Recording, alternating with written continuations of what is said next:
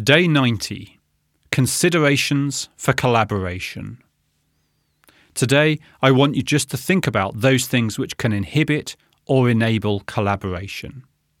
From your perspective, what are the most important factors to allow collaboration to occur? For some people, it's about the space, about the technology, about the room to collaborate within. For others, it's about the behaviours of collaboration, or a process of collaboration, or the opportunity for collaboration, or of course, the reward for collaboration. Think about it from a personal perspective. What are your considerations for collaboration to take place? And then think about the flip side.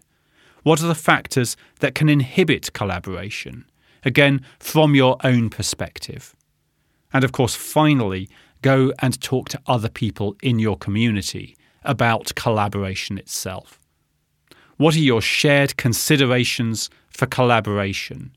And can you plot those against the reality of your organisation? It's likely that this will give you some areas to focus on as you help collaboration to become commonplace.